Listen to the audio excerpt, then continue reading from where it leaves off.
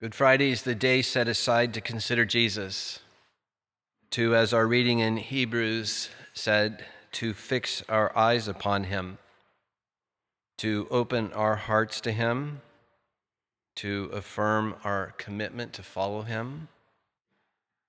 And let's do that tonight through these first few verses of Hebrews 12. If you want to look, please, at your reading in your order of service.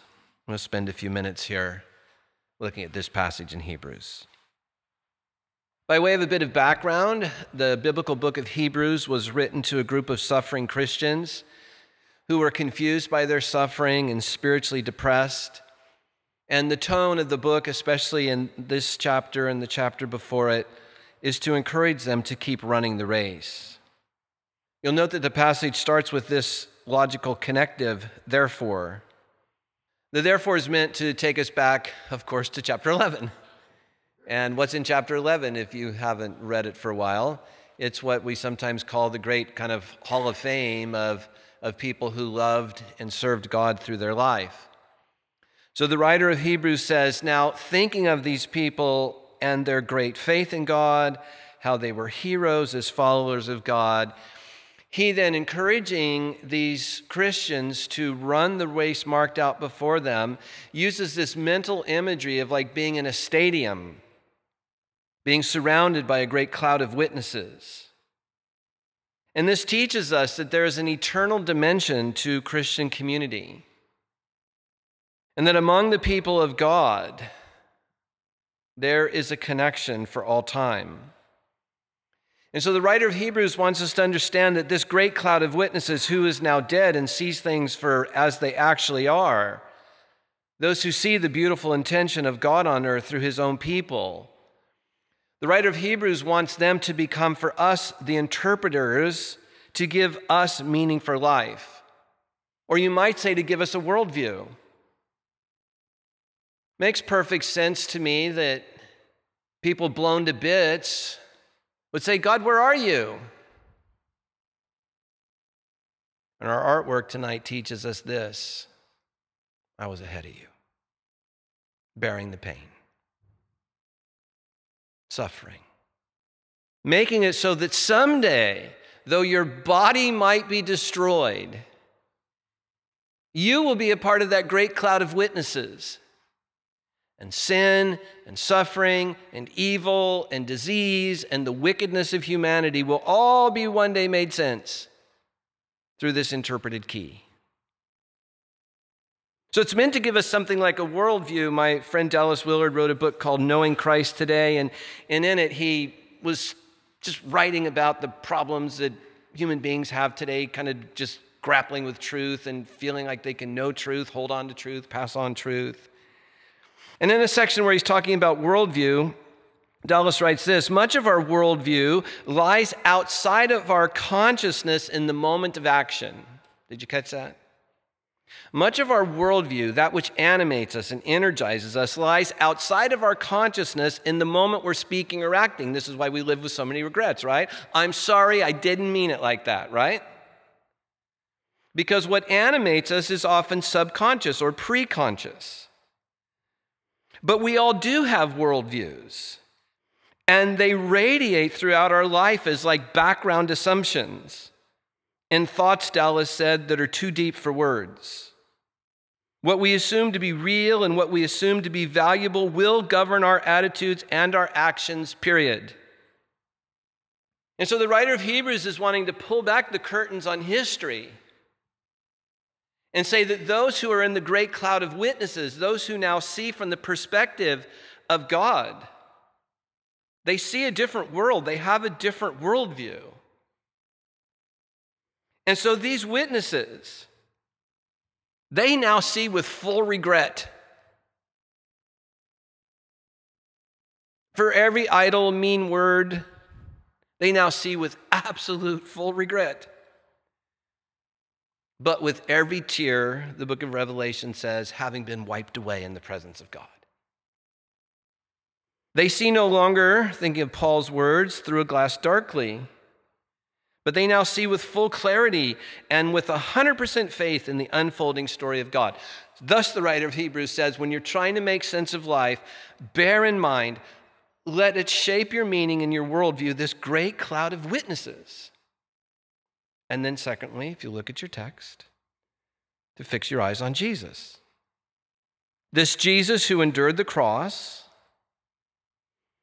And the cross was not some great surprise to Jesus, like, oh no, they've come for me.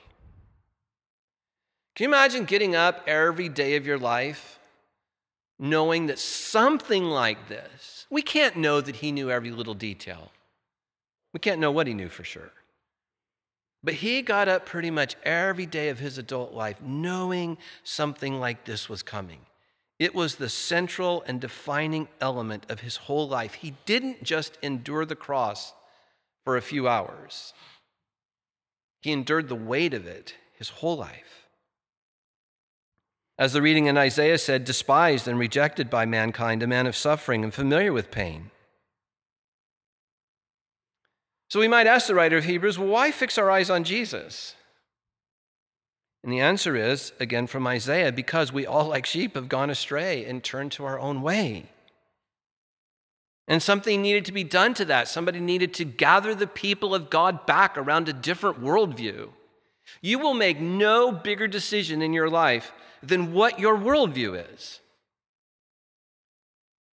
Godward or agnostic or atheistic, but as soon as you pick a worldview, and as soon as you pick a teacher to teach you into that worldview, you have made the determinative decision of your life. So Jesus reshapes all this brokenness. This is what, if you want to look at your Isaiah passage, this is what these words mean. On him was laid the iniquity, that is to say, the wickedness or the badness of us all. He took up our human pain that we do to each other. People have been blowing each other to bits for millennia. We just have more sophisticated tools for doing it now. Jesus bears all this pain and suffering and will one day make sense of it. He was pierced for our transgressions, that is, the places where we intentionally broke God's laws. He was crushed again for our wickednesses, and his punishment brought us peace. By his wounds, Isaiah said. And so think of our readings from last night and tonight. Fists and thorns and nails and emotional abuse. By his wounds, we are healed. I wanted to talk about this passage because of the 5 little words in here about the joy set before him. I remember as a young Christian, those were some of my very favorite words in the Bible. And I kind of always knew I had never fully mined them, and I can't say that I'm standing before you tonight having fully plumbed the depths of them. But there's something there. What was the joy set before him? I kind of want to ask you to all get out your smartphones and look at your reflection in the glass. But maybe you can do it with me mentally and go, oh, my little life, I was the joy set before him. The reconstruction of my life. Now just think of all the biblical words: regeneration, reconciliation, price being paid. Why? To redo that image into the image of God. And this is why Jesus says to Pilate, Jesus isn't being sarcastic or trying to one-up Pilate when he says, you would have no authority over me at all unless it had been given to you from above. This is not about you, Pilate. This is not about Caesar.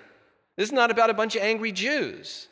This is not a bunch of Romans who are worried that this Jewish sect is going to get, foment, some sort of badness, and we're all going to get in trouble with Caesar. Those are all historical facts, but they're not what's going on. If you want to know what's going on in the world, you have to pay attention to our art. That's the interpretive key. This is what explains everything. This is why Jesus is the towering figure of all human history. And I say with all respect that no religion has anybody who can touch him. If I'm wrong, tell me the story. Who else died for humanity? Whoever taught like he taught. Whoever did the things he did. This is why he's the interpretive key. This is not a religious statement. This is not a Christian statement. This is just like manifestly true. I know we're confused about it today. I understand pluralism. I get relativism. I understand the social, political, progressive era we're living in. I get all that and have total patience with it as much as I can as a fallible man. But this remains. It just stands towering in all of human history, this act of God in Christ. And Jesus gets there because of the joy, he says, that's set before him. I thought in the last couple of days, this is odd, that there was a joy set before him because as we read last night, I think it was, Jesus was in deep agony in the garden. Didn't seem to be a lot of joy there, right? Like, how do we reconcile those statements? He's in deep agony, saying, God, if there's any way for this cup to pass from me, please let it pass. Yet this writer of Hebrews says that Jesus was animated by joy. And here's why. And here, by the way, I want to set before you a great key to Christian spirituality. Because at the very heart, core, center of Jesus' joy was obedience to his Father. That was the source of his joy when it was all said and done. But you all remember these words. Clean your room. Take out the trash. Be home early. And we all said what? No, I don't want to. Precisely. We didn't want to. But when Jesus hears, no, this is the cup, because he wants to please his Father, he ultimately finds joy in obedience. And this is why our wants are such a big issue. And we will never come to mature, sincere, non-hypocritical Christian spirituality without dealing with our wants. Otherwise, we're just play acting. So the cross itself is certainly not a cause for joy. Jesus recoiled from it in the garden. Rather, what causes it to be a source of joy, what he rejoiced in, was what the cross would accomplish. I just happened to see Megan coming in today, talking about her being pregnant. Think of a woman in labor. For the joy set before her at the birth of a child, she endures its pain. Or think of all the people you know right now enduring the horrors of various cancer treatments. Why? Because they see a future joy. They go through it for their families. I've known many people in my life who would have rather given up and died, but for their families, for their kids, for their parents, I shouldn't die before my parents. There's this joy that's set before him, and they endure. So the writer of Hebrews wants us to consider this, to consider Jesus. To consider means to look at things to see how they might be similar or different. To consider means to think. It means to draw comparisons as a case might warrant. So consider, as Isaiah said, that he was oppressed and afflicted like a lamb led to the slaughter, pouring out his life unto death, bearing the sin of many. And then this is the logical connective for the writer of Hebrews, so that you won't grow weary. As you consider how Jesus found joy in obedience to his Father, and knowing all of us who grow weary in trying to be obedient in the way of Jesus, says, no, don't grow weary. Well, as I mentioned a moment ago, we live in a day where not much in life commends faith. I mean, you got to go a long way on the radio dial. Sorry, that's not a radio dial anymore. You got to go a long way on a radio dial to find anything that commends faith. You got to click a lot of buttons to find anything on TV that commends faith. I know it doesn't sound very modern or cool. I know what I'm about to say sounds actually rather old-fashioned. But this is why Bible and prayer and things like church attendance matter. Where else are you going to hear this story? Where else are you going to find an invitation into it and a supportive community who will be there when you fall and fail and forgive and nourish and lift you up?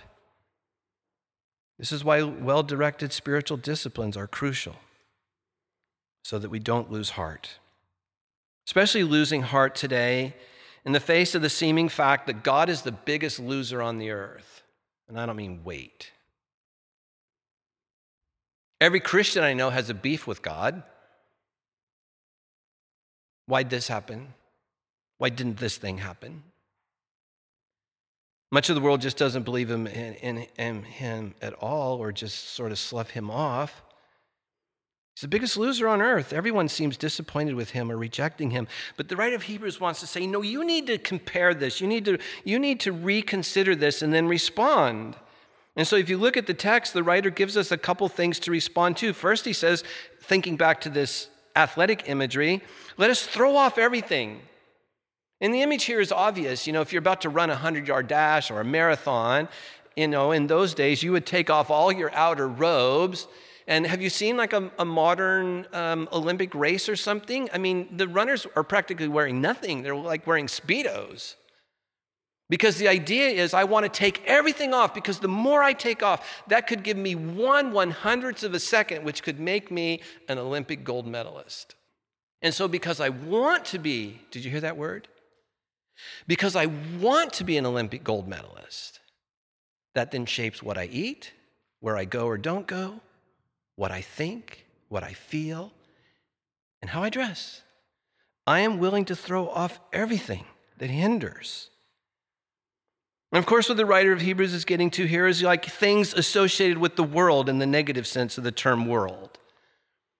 There's more than one biblical word for world. This one means that which is sort of intentionally malaligned with God and his kingdom. And then secondly, we're encouraged to throw off the sin that so easily entangles.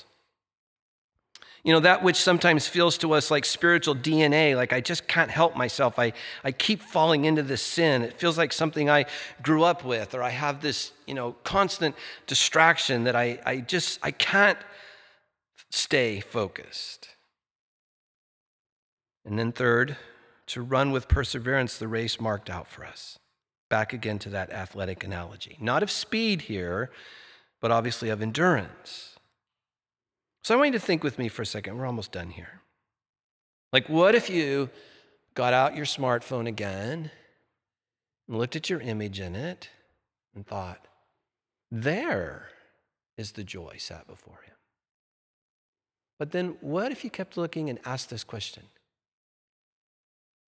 Is there a race marked out for me? Do I matter? Do I have a place in this big story? How can I find it? How can I throw off everything that wouldn't help me run that race? How can I find perseverance for doing that? And the writer of Hebrews knows that this isn't like gossipy, cheesy, weirdly religious do's and don'ts, but that the writer knows, and I know, like take it from me, that sin wearies, and it discourages, and it deters. It's like heavy clothing that you just want to take off if you're going to run a race. You don't want to be wearing a jacket. You want it off, and the writer is wanting us to see that we have things like that we're invited to throw off, to fix our eyes on Jesus, the pioneer and perfecter of our faith. Pioneer in that he's the initiator and headwaters. He blazed the trail of obedience to God. Perfecter in that he's the perfect example of doing and saying what the Father was doing. And in doing so, he saw you and a renewed humanity in the image of God.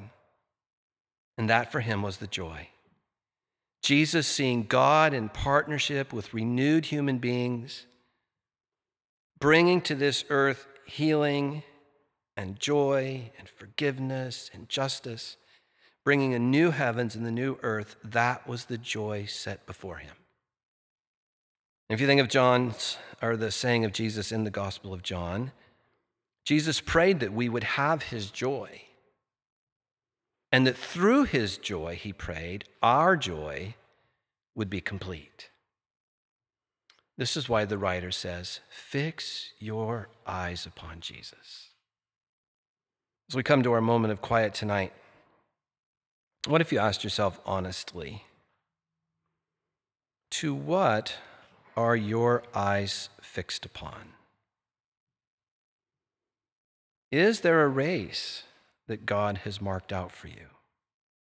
In that great cloud of witnesses, there would have been people like Abraham who looked for a different city, like Moses who looked for a future reward. Later, Paul, who said that he looked ahead to a crown of righteousness. And all these things became sources of fixing their eyes and running their race. In our bulletins, week in and week out, there's this little marginal note from Romans 8 that says, knowing that because of Christ there is now no condemnation from God, how might we take these evenings of Holy Week and not grow weary, but rather live into a transformed life adequate to our calling? How might this story become for us the grounds, the logic, the imagination for a transformed life adequate to our calling, adequate to our race?